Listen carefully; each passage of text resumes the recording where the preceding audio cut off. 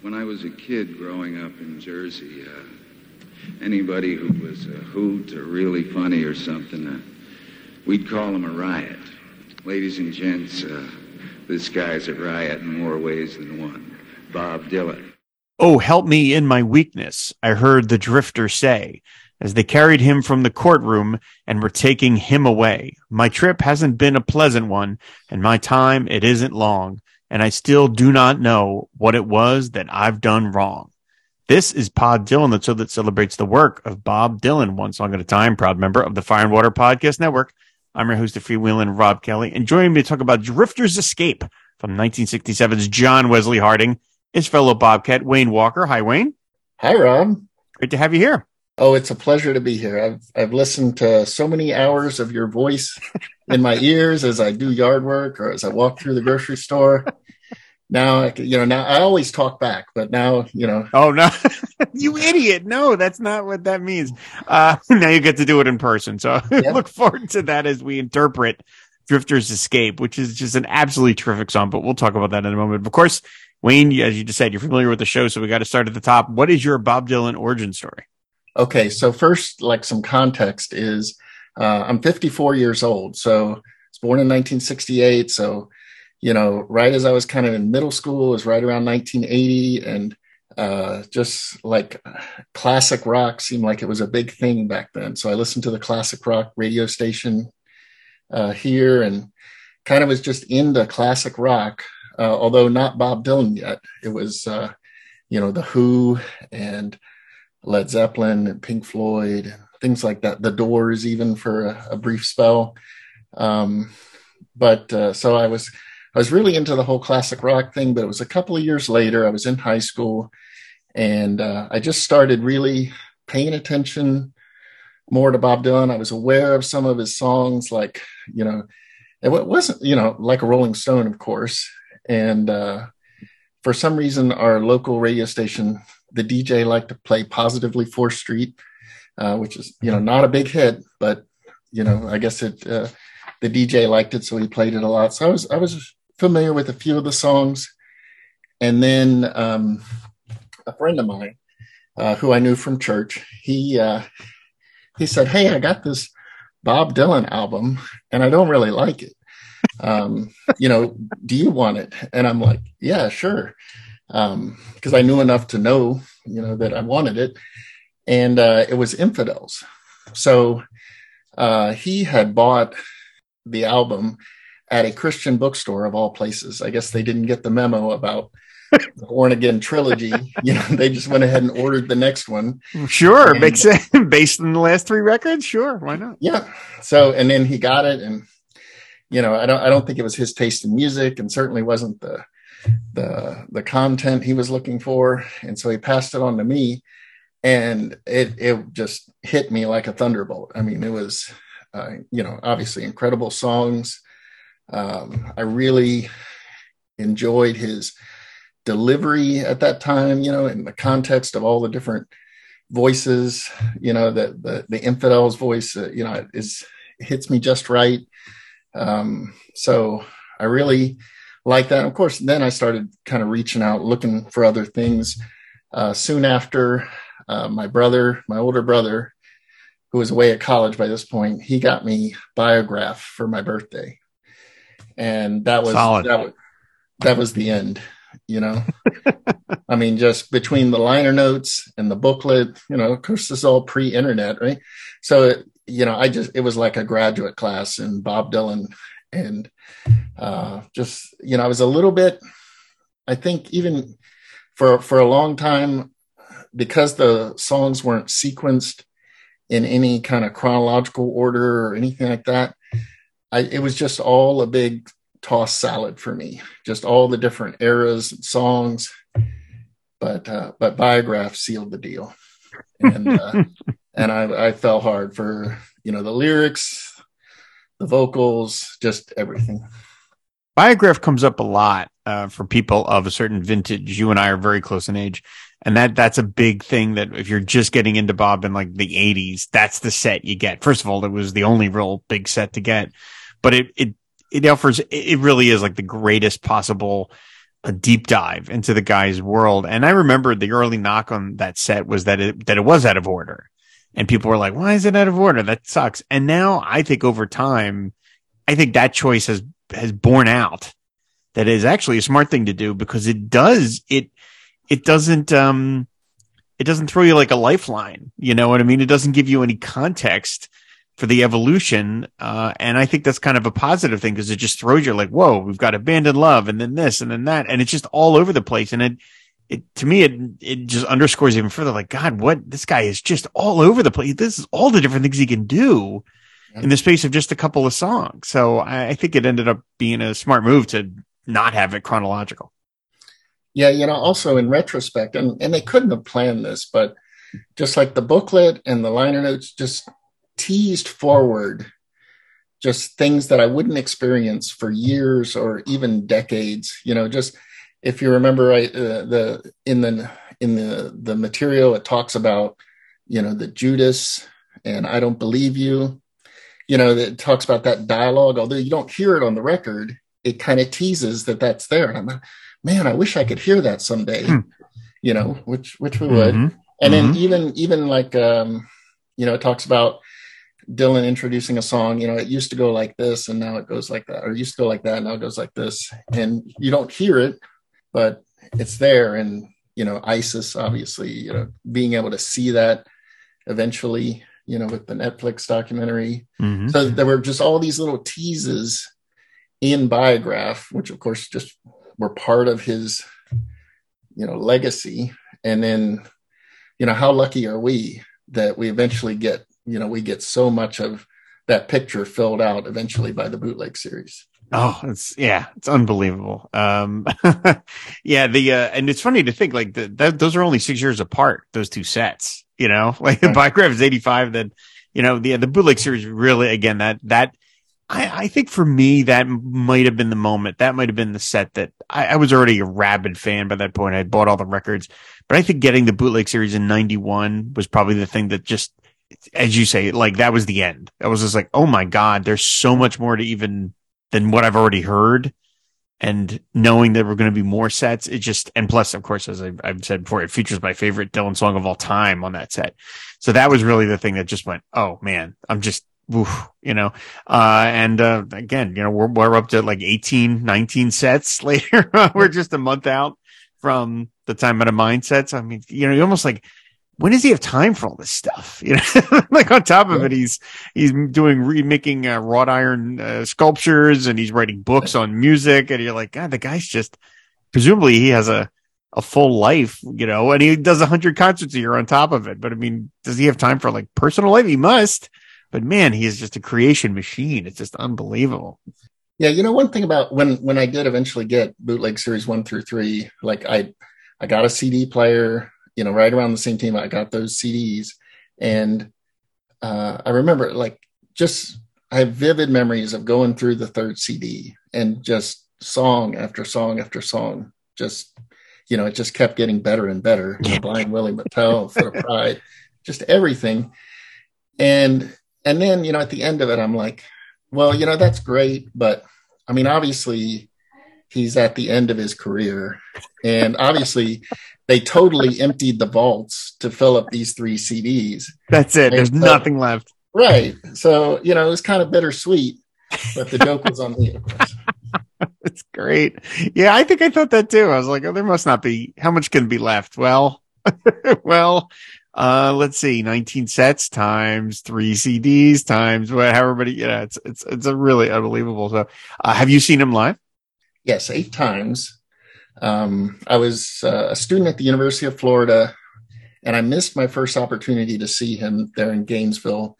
Tom Petty, the Heartbreakers were with him, and I was just broke. I just I hear that. So I had to prioritize. I did not see him, but then in '92 he came through Gainesville again, and I saw him. And related to what we're talking about today, I went, of course, by myself, and it was at the basketball arena there on campus. And I had like a golf pencil and a little piece of paper where I was writing down the set list as it went through. And, I recognized all the songs. I didn't have any trouble with that until we got to this one song. And, it starts off with this groove, and then it's like, help me in my weakness. And I'm like, I don't know that one. I just wrote, help me in my weakness. Right. But I was a computer science student, so I had access to Usenet, which was, kind of the big bulletin board forum area before, the World Wide Web took over. But it was still like, connected all these university campuses. So I went on rec.music.dylan, which was where I spent a lot of time. And I was like, here's the set list. And there's this one song, and quickly they identified it for me, Drifter's Escape. But I also, in my little write-up of the concert, I had that quintessential concert experience that I recorded in my post, which was, at one point I just looked at the guy in the spotlight and I was like, this is the guy, Mm-hmm. Mm-hmm. And so I wrote it down. And then, once I listened to all of your episodes, I found that that's a universal experience almost for people that have listened to a lot of Bob Dylan before they actually see him live. Yeah. In your brain intellectually that he's a real person. Of course he is. Right. But there's just something to seeing that person that you've seen on television or wherever. And then he's standing there and you're like, God, I'm in the same physical space as this guy. That's just unbelievable. So, well, that's awesome that's how you played Drifter's Escape. And that was, I love this. Cool. You were able to, scribble the line down and then people were able to source it for you immediately. Sure. Isn't Petty wasn't he from Gainesville? From that area? Okay. That was like his hometown kind of thing. Yeah. Although by that time he was an LA guy. Right. But that's right where he came from. I thought so. I knew he was from somewhere in Florida. So, I'm really glad that you suggested this one because this is one of those songs that I know I like it because I've heard it a million times, but digging it out again and researching it and just kind of sitting with it again. And the other night I put it on and just like laid on the couch and just listened to it a bunch of times. I didn't do anything else. I didn't look at my phone. You know what I mean? And I was like, wow, this song is friggin' terrific. It was almost like I didn't really fully appreciate this song is just absolutely great. And it's so unique in so many ways in the context of his whole career and even on the album. But why did you want to talk about it? Well, first of all, it's deceptively mysterious, in the sense that it doesn't have psychedelic imagery or anything like that, that maybe you would expect from Blonde on Blonde or any of, kind of the stuff that came immediately before this. And it's not long and winding, it's not Brownsville Girl or Highlands or anything like that. It's just 3 verses, no chorus. And musically speaking, and I'm not one to speak about music, but it's very simplistic, as far as its harmonic, the structure, but just, and from a literary point of view, there's a lot going on, and yet it's still, you can kind of understand it from one angle or another, but it still remains mysterious. So it's got that, it's got that great quality, I think, that a lot of Dylan songs have. Oh, absolutely. I mean, outside of the Ballad of Frankie Lee and Judas Priest, sure, all the songs on John Wesley Harding are 3 verses and out. Right. I mean, they are just so amazingly simple. And there's it's well known now. Like this is really one of the most unique experiences he had in terms of crafting a record, and that it came so simply.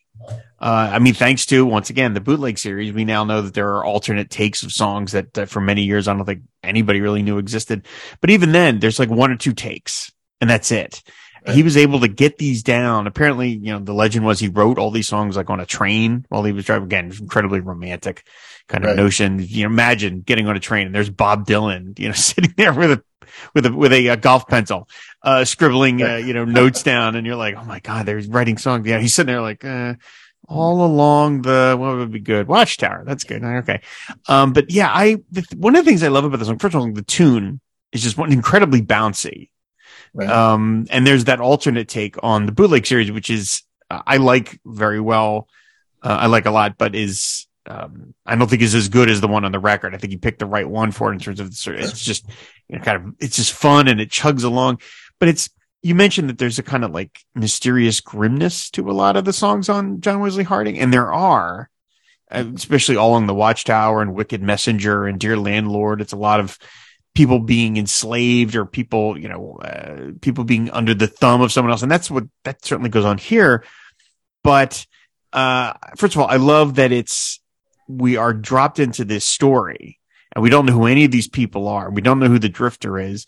We don't even know who the narrator is. I heard the drifter say, I'm guessing this person is someone in the town that's just watching all this go on. But again, it's an incredible economy of storytelling is that he puts across in just that first verse I quoted, he sets up the whole situation. All the characters, well, not all the characters, but you've got the setup, what's kind of happening. And yet, I mean, he's only spoken a couple of lines and there's only a couple of words each and there's only 2 more verses to go. Yeah. The economy of it is just stunning. And of course, as you've observed with a lot of Bob Dylan songs, we don't know when this happens, if this is like right. the Wild West or, the 14th century or, we just don't know. And there's not a lot, we know that they've got enough technology to build a courthouse, but that's about it. Right. I mean, we know that Bob Dylan is certainly very sympathetic to drifters, to people on the margins of society. That he just naturally feels kinship with those people. Maybe as someone, if I dare to try to peer into his brain, someone who travels from town to town the way he does, he certainly probably perceives himself a little bit as that kind of guy. Like this gunslinger who comes in and entertains everybody and stuns them with his legendariness, and then boom, he's gone. He's back on the bus with the guys, and it's just there you go. You have to just deal with it. Like everybody's sitting there stunned. But I mean, again, I love the opening line to help me in my weakness. And they carry him to the courtroom. My trip hasn't been a pleasant one, and my time it isn't long, and I still do not know what it was that I've done wrong. I like that the guy that we got. My time it isn't long, and he's like, I still don't know what it was that I've done wrong. He seems to already know that the fix is in against him. My time it isn't long. He kind of knows, all right, this is this is it for me. And yet again, the tune and the delivery is so jovial. It seems to cut against that, which again is sort of like that tension. Sure. And, even at this point, through the first verse of this song, that I think he's kind of playing with the listener as far as kind of guessing, who this is. Right. And of course, when we were talking about Bob Dylan's song, you're like, was he singing about himself? Right. Or is he talking about like how he's, basically through rock stardom, or the 1966 tour or whatever, that he's kind of gotten himself into a position that he doesn't want to be in. And he doesn't know why everybody's coming and going and asking him for things. So we don't know if it's him. Of course, it's never that obvious, but, maybe there's a little bit of him in there, the drifter, and also just throughout John Wesley Harding, we see biblical themes where it's like, oh, is this like a Christ figure? Is he saying that, his time has come and he's about to be judged? Right. And I think both of those things kind of carry through as we work through the song. You kind of see that template for either one of them, or obviously something altogether different. Yeah, I mean, the opening verse, you're like, well, is this guy being drawn into the courtroom because he's done something wrong? He says, I don't know what I was that I've done wrong. Doesn't mean he hasn't done something wrong. Or is it just simply that he's a drifter? Is that he's an outsider? Sure. And this town doesn't like that. And so we immediately go to the second verse, and it says, well, the judge, he cast his robe aside. A tear came to his eye. You fail to understand, he said. Why must you even try? Outside, the crowd was stirring. You could hear it from the door. Inside, the judge was stepping down while the jury cried for more. Now, in contrast to the drifter, who Dylan always romanticizes and feels kinship with, at least in his songs, a judge is the opposite of that. I've mentioned in previous episodes, I don't think there's a single position in our society that appears more in Dylan songs than a judge. I think, more than doctors, more than lawyers, more than anybody else, it's judges. And Dylan's view, at least in his songs, of judges are almost always entirely negative. Judges are almost entirely corrupt, drunk with power. He has a very, very, again, within the context of his songs, a very dim view of judges. So as much as Dylan likes to romanticize the drifter, the judge, he is very, very negative against. Now, the thing is, though, in this song, when I was doing some research, there seems to be two different interpretations of the point where the judge has the tear comes to his eye. Some people seem to think the judge is being sympathetic, that this judge recognizes that the fix is in. There's nothing he can do because the crowd was stirring. And so he says, why must you even try? He kind of just throws his hands up and is like, look, there's nothing I can do. You're screwed. And then he says the judge was stepping down while the jury court, like he just not absolves himself, but he absents himself from any decision making. I always took it as the tear comes to his eye. It's like a crocodile tear, like he's pretending that he's got sympathy for this guy. I mean, he's even saying, you're failing to understand why we're putting you on trial. Why are you even trying? Which is ridiculous. Of course I want to know why I'm being put on trial. What are you talking about? How have you always taken it? Is the judge a sympathetic figure or not so much? Well, I've always seen him as a passive figure. So I guess that would be on the sympathetic side in the paradigm you set up. But, the fact that he cast his robe aside and that he's stepping down and it's the jury that's crying for more. I always took it as the judge is recusing himself or, in the biblical sense of Pontius Pilate, like I find no fault with this man, that kind of thing. I can't judge him. But it's the crowd that's crying for more. And, the guy's got a Nobel Prize for literature, of course. These lines, are just written so perfectly, as, the judge was stepping down while the jury cried for more. And, and I don't know about you, and when you have these lines floating around your head and then you watch the news, you see these situations of, where there's angry mobs and things like that. And just, for me, it calls to mind these things, where conventional justice is insufficient, that the mob cries for more. Yeah. I mean, the last thing you want when you're on trial is the jury crying for more, presumably more punishment, that's not good. So, I mean, yeah, this fixes in from the beginning. And so, yeah, I had never considered that the judge was at all sympathetic. That's interesting because that's unusual. Again, like I said, Dylan's judges, I think in his songs, like in Seven Curses, I mean, they're always miserable people. Right. Sure. Although I don't even, is he a judge? Yeah, he's a judge in Seven Curses. Like, I mean, they're always just, or the judge in,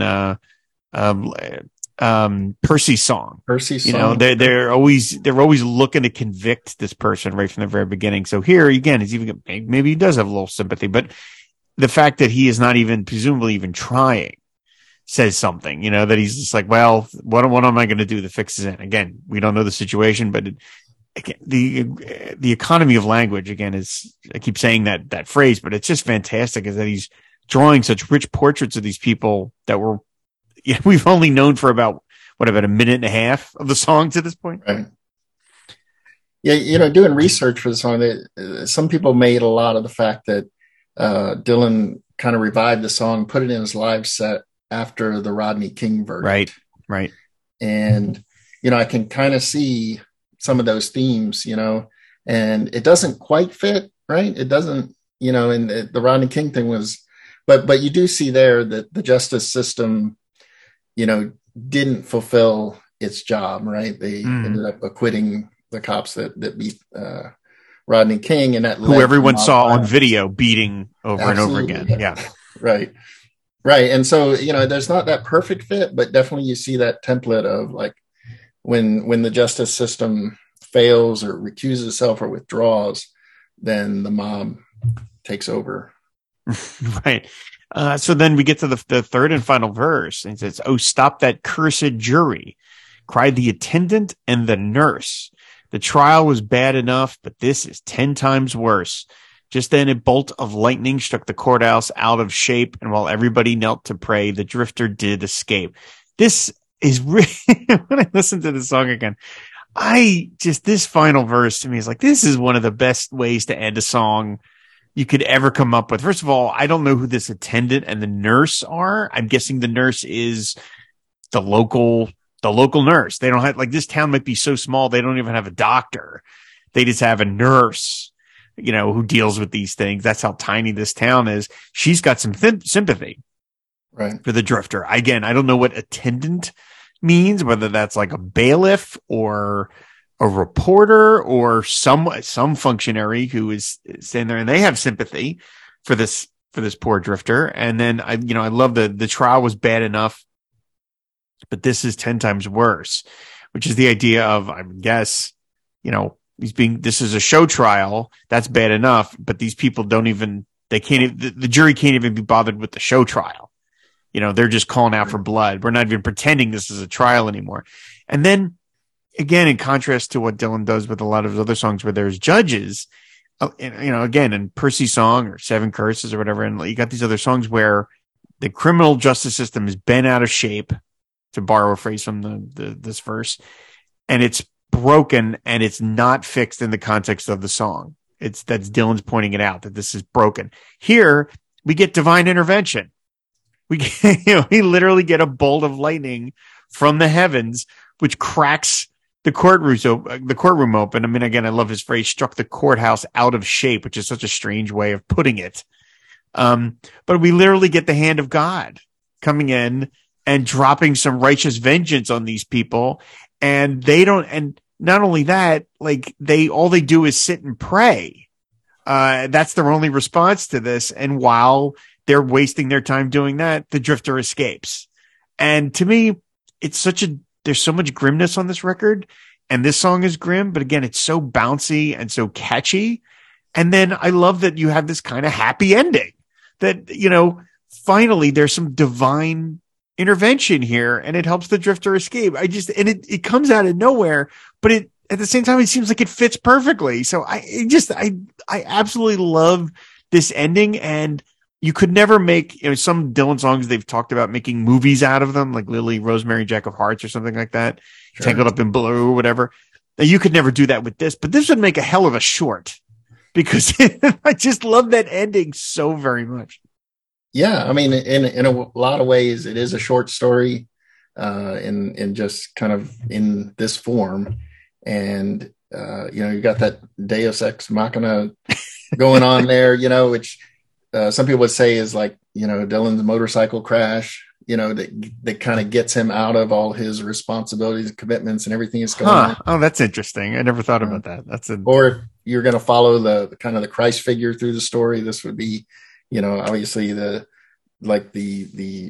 resurrection or whatever that Christ would escape from, the earthly vengeance of the mob. So, I think there's a lot of ways to look at it. I think it is like it's kind of like that suspended ending where it's like, okay, well, you take it from here. How, whatever happened next. Again, I love that the Drifter did escape. I mean, the name of the song is Drifter's Escape. Right? We already know right there what's going to happen. And again, I love that there's no more information beyond that. It's just the Drifter escapes. That's it. He gets out of this town, presumably never to return. And this town is just sitting there kneeling and wondering why all this happened. Again, I love that it struck the courthouse out of shape, which is just such a weird way of describing it. There's so many, when you're hit by a bolt of lightning, you say it burst into flames or it, out of shape, it malformed it.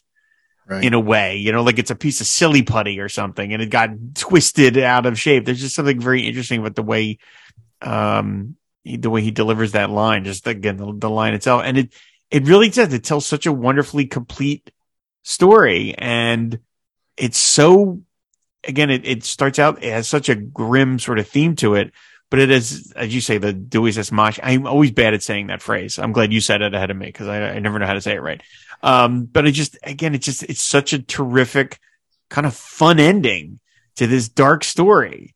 Again, when I was listening to it again, I was like, God, this is just terrific. This is just such a great song, in the middle of this record. Now, as I mentioned earlier, we know that there's the one alternate take from the bootleg series, which is a little slower. It's got a little more, I think it has a little more music behind it. That's for lack of a better phrase. Like, I know that Dylan apparently asked Robbie Robertson to bring the band in and add some accompaniment to these songs. And it was Robertson who said they don't need them. these are great the way they are. And so we left them alone. And so the alternate take has a slightly fuller sound and it's a little slower, but I prefer this one just because it's so upbeat and bouncy. What do you think of that alternate one? Yeah, I agree also that, you know, this, the take that's on, you know, the official release is the one for me. Just the mood and the emotion, you know, which is, to me, is different than the way it's delivered live. I don't know if we want to talk about the live. Yeah. Oh, absolutely. But you know, and it's funny. I listened to a couple of different live takes, including the one that's in Masked and Anonymous, which I hadn't watched in a very long time. And I was amused by the fact that, like, while he's playing the song, they cut away and there's like, you know, Penelope Cruz and John Goodman, and, you know, they're all talking about the song and their interpretation. And of course, it's total nonsense. With, you know, he's just playing with us. I like how you can interpret his songs in many different ways. right. While sitting between the Pope and Gandhi, right? Yep. But the live version is it's just got a lot more punch to it, you know, as far as the instrumentation and you know, and even the drums are very prominent. And then, you know, they kind of deliver a punch and then he delivers the line, and then, you know, and back and forth between the guitar and his vocals. And that's the way I heard it, you know, on that winter night in 1992. And then, you know, when I go and listen to things that are on YouTube for over the years, that seems to be like his live way of performing the song. Everything I heard kind of fit that same pattern. Yeah. Now I'm looking here. He's done the song live 256 times, so not a ton, right. Especially, although it's relatively condensed because he didn't, as we just talked about, he didn't start doing it until 1992. So it's only, you know, the song was around for 25 years before he ever decided to do it live. But yeah, I enjoyed the live ones that I heard. There's a bunch of them on YouTube. And he said there is that sequence from Masked and Anonymous, where again you've got everybody talking, you know, little clips. There's one scene of Jeff Bridges' character listening to the song. Like I said, he has not done it since 2005, though. That's a whole 17 years ago. So it's not something it's done. He's done in a little while. There are some terrific covers of it. There's one by Joan Baez that I thought was really good. There's one by Thea Gilmore that's really good too. So it's something that other people have interpreted. Oh no, I'm sorry, not Joan Baez, Patti Smith. On the Tremors of Freedom Amnesty International record. And that one's really good too. So, it's a song that other people have done some things with, but yeah, it's really such a terrific little tale. And it seems so unusual for what I tend to think of his songs. And usually in his songs, the minute there's a trial, it's all going to go wrong. It's just, you know, the Lonesome Death of Hattie Carroll, you know, and it's never going to go well. But this one, he obviously was feeling a little bit better about things, at least when he wrote it.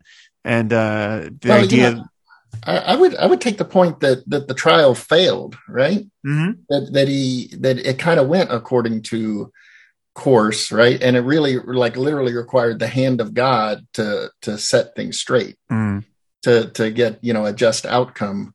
So, you know, maybe some of Dylan's cynicism was still there, you know, that is, as far as people are concerned, they can't get it right when it comes to justice. And, you know, it's just requires this act of God or nature or whatever that strikes the courthouse out of shape for the drifter to get his escape. That's true. Right. The view of humanity is pretty bad, pretty low. And we you know, generally don't get the hand of God coming down and helping us with our problems. But I mean, at least in this little parable, it's nice that, you know, the bolt of lightning came in and did that and allowed the drifter to escape. And at least there are some people in the town, like I said, the attendant and the nurse, who are sympathetic. Not everybody is terrible. I mean, they can't seem to do a whole lot, but at least they are sympathetic. And they not only are they sympathetic, they speak out.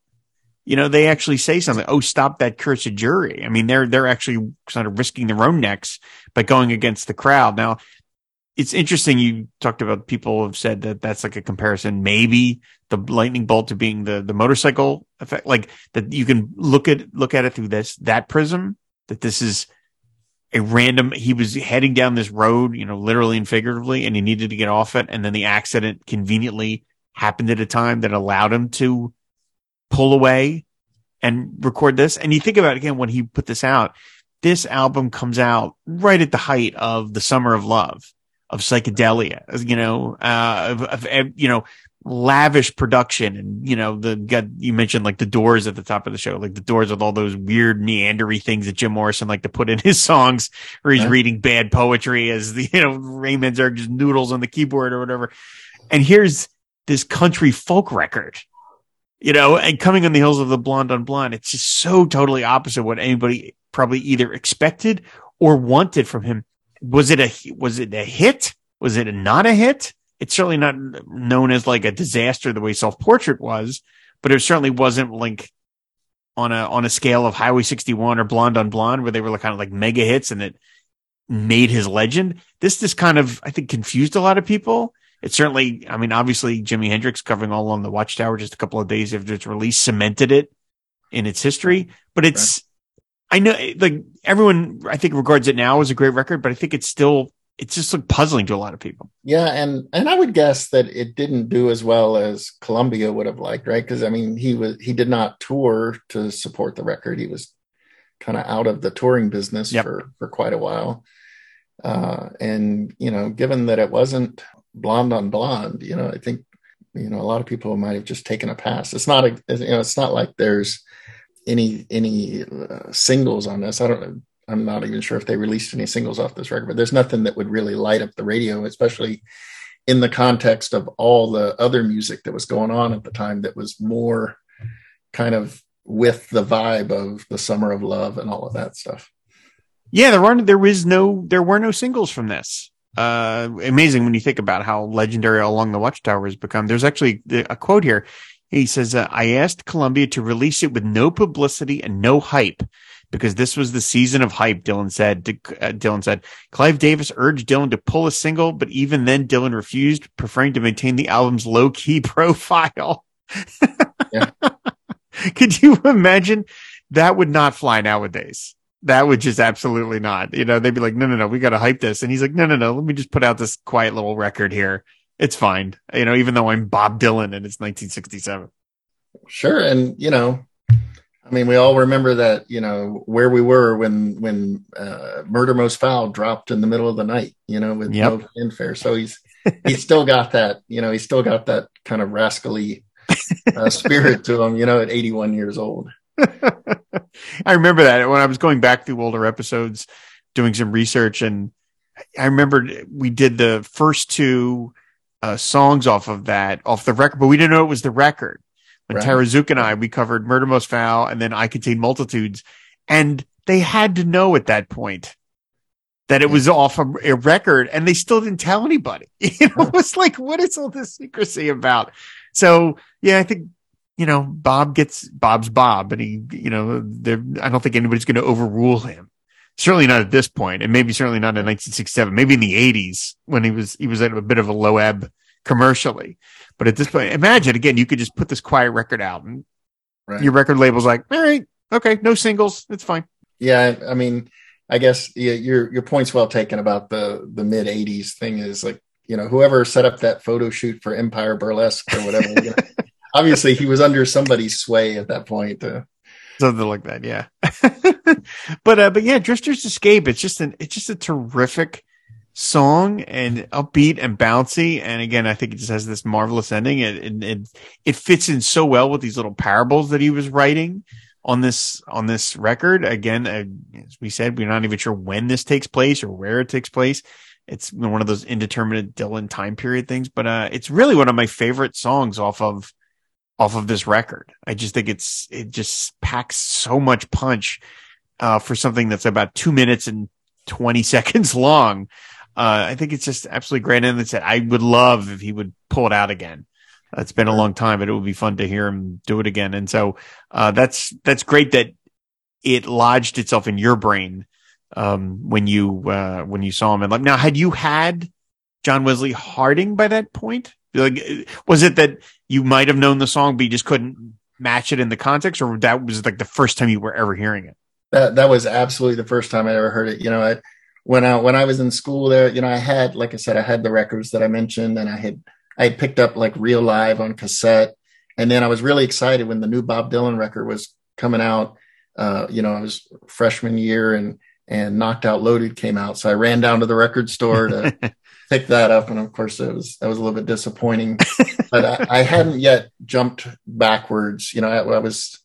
I was like, oh, well, I'm gonna stay on the leading edge with him. But eventually, I made my way back there. Especially like this was the time when vinyl was dying, right? So a lot of the used record stores in the college town were like having death of vinyl sales. So Hard Rain, Blood on the Tracks, just a couple bucks a piece. So but I had not yet encountered this at all, and it was hard to. At this point, 1992, it was hard to listen to something. There was no real way to listen to it without just going out and buying it. But fortunately, I think the song really holds up well, like on the page, just reading it. And so I could even, from what I remembered of hearing it live and then reading it on the page, it kind of lodged itself in my memory. I've noticed when I go to record stores, and I always look for Dylan vinyl because I don't have them all on vinyl, and I'm willing to spend I don't play we have a record player. Actually, we just got a brand new one for it was one of our wedding gifts, and supposedly it's really good. We got to try that. But I don't generally listen to Dylan on vinyl. I listen to it on my phone or whatever, right. as has Bob surely intended. And but I always look because I was like, hey, if I can pick one up for a couple of bucks, I will. And I notice it's the same 5 records at used record stores. It's always Dylan. That's always that one. Wow. I find that one a lot. I find Saved. I see that one a lot. Empire Burlesque. Real Live, like it's always kind of like the same, and Hard Rain. I always find like the same 4 or 5. Those are the ones that people presumably, I guess, don't like, and they return or they sell it back to a record store. But I never see Blood on the Tracks. I never see Infidels. I never see them used for sale. People absolutely hold on to those. And by the way, just as a one other note as we're wrapping up here, for someone who does a Dylan podcast, and I'm trying to do as complete a research as I can. BobDylan.com is sometimes not helpful, which is a shame because it's presumably the site. But if you go to this song's page and it lists the records that it's on, it does not list the bootleg series with the alternate take on it. Sure. It doesn't list that. It doesn't list the Traveling Through set, which that is on. So it's like, geez, guys, come on, update the site. What are you doing? I want to find out these things. I knew that because I have it. Then I'm like, wait, why does it not list Traveling Through? But it does not, man. It's just kind of like, come on, guys, keep up. So Wayne, I thank you so much for doing this. I really appreciate it. Again, we've been talking back and forth on Twitter for a long time. So I'm glad to finally have you on the show. Oh, this is totally my pleasure. I appreciate you having me on. So as we wrap up here, I have to ask you the exit question, which is if there's any Bob record or Bob recording that you could sit in on, what would it be? Well, I've thought about this question so many times because I hear it at the end of every episode, and I think of ways to try to game it, right? The Wilburys, because you've got all those. Sure. Yep. But I always come back to Infidels. Just because, not only would I get to hear, what, my original imprint of Bob Dylan, but also all of the other songs, Blind Willie McTell and everything like that. I want to hear the conversation around Blind Willie McTell where they're like, no, I just, I don't think we got it, that kind of thing. But yeah, I think, I really think he was tapped into something pretty special when he was writing and recording Infidels, at least for me. It's one of my top albums. Imagine sitting through all 27 takes of Too Late / Foot of Pride, watching that evolve in front of you. That would be a pretty amazing experience. Yes. Well, again, that's a great answer. Why don't you tell people where they can find you out on the internet? Sure. I guess my main public presence, if you can even call it that, is on Twitter, WWalker98. I tweet occasionally about Bob Dylan or board games, or I'll retweet something funny I saw. But so don't expect a lot. But but that's where I am. All right, and I have to ask, why board games? What is, you just love collecting board games? Yeah, I'm not collecting them so much as playing them, but yeah, it's just one of those things that it tickles the right tickle spot in my brain to sit down. You know, then we're talking about like hobbyist board games, things that they're a little bit complex, but you know, there's some challenge to them. So they're, you know, and it's its own hobby. So that's kind of my other board games and Bob Dylan. All right, we need to combine those two at some point. There needs to be a Bob Dylan board game. Absolutely. You know, I mean, the guy's led enough of a life that you could come up with places and situations and, you know, all these, you know, and you can have little you know, you're like the little pieces would be like Monopoly pieces. You'd be like, I have like Folk Bob and I have Rolling Thunder Bob, and they'll be these little metal pieces. They got to get on. I mean, Bob's merchandising himself all over the place. Sometimes in shady ways. So they should really just make a Bob Dylan, just put it out there. I'd buy that. I'd buy a Bob Dylan board game. Come on. I call dibs on Nashville Skyline, Bob. Fair enough. So, well, again, thank you so much, Wayne. I really appreciate it. Then thanks everybody for listening. You, of course, can find all the episodes of the show on our website, fireandwaterpodcast.com. You can subscribe to the show on any podcatcher of your choice. And if you want to support the Fire and Water Podcast Network, of which Pod Dylan is a part, please go to patreon.com/FW podcast, like the fine folks did. Robert Ward, Steve Cronin, Max Hustle, George Doherty, Joaquin Meckel, Paul Ruther, and Henry Bernstein. So thanks very much for listening, and we will see you later. Bye. This one's right up your alley. It's about doing good by manipulating the forces of evil. It's just like you.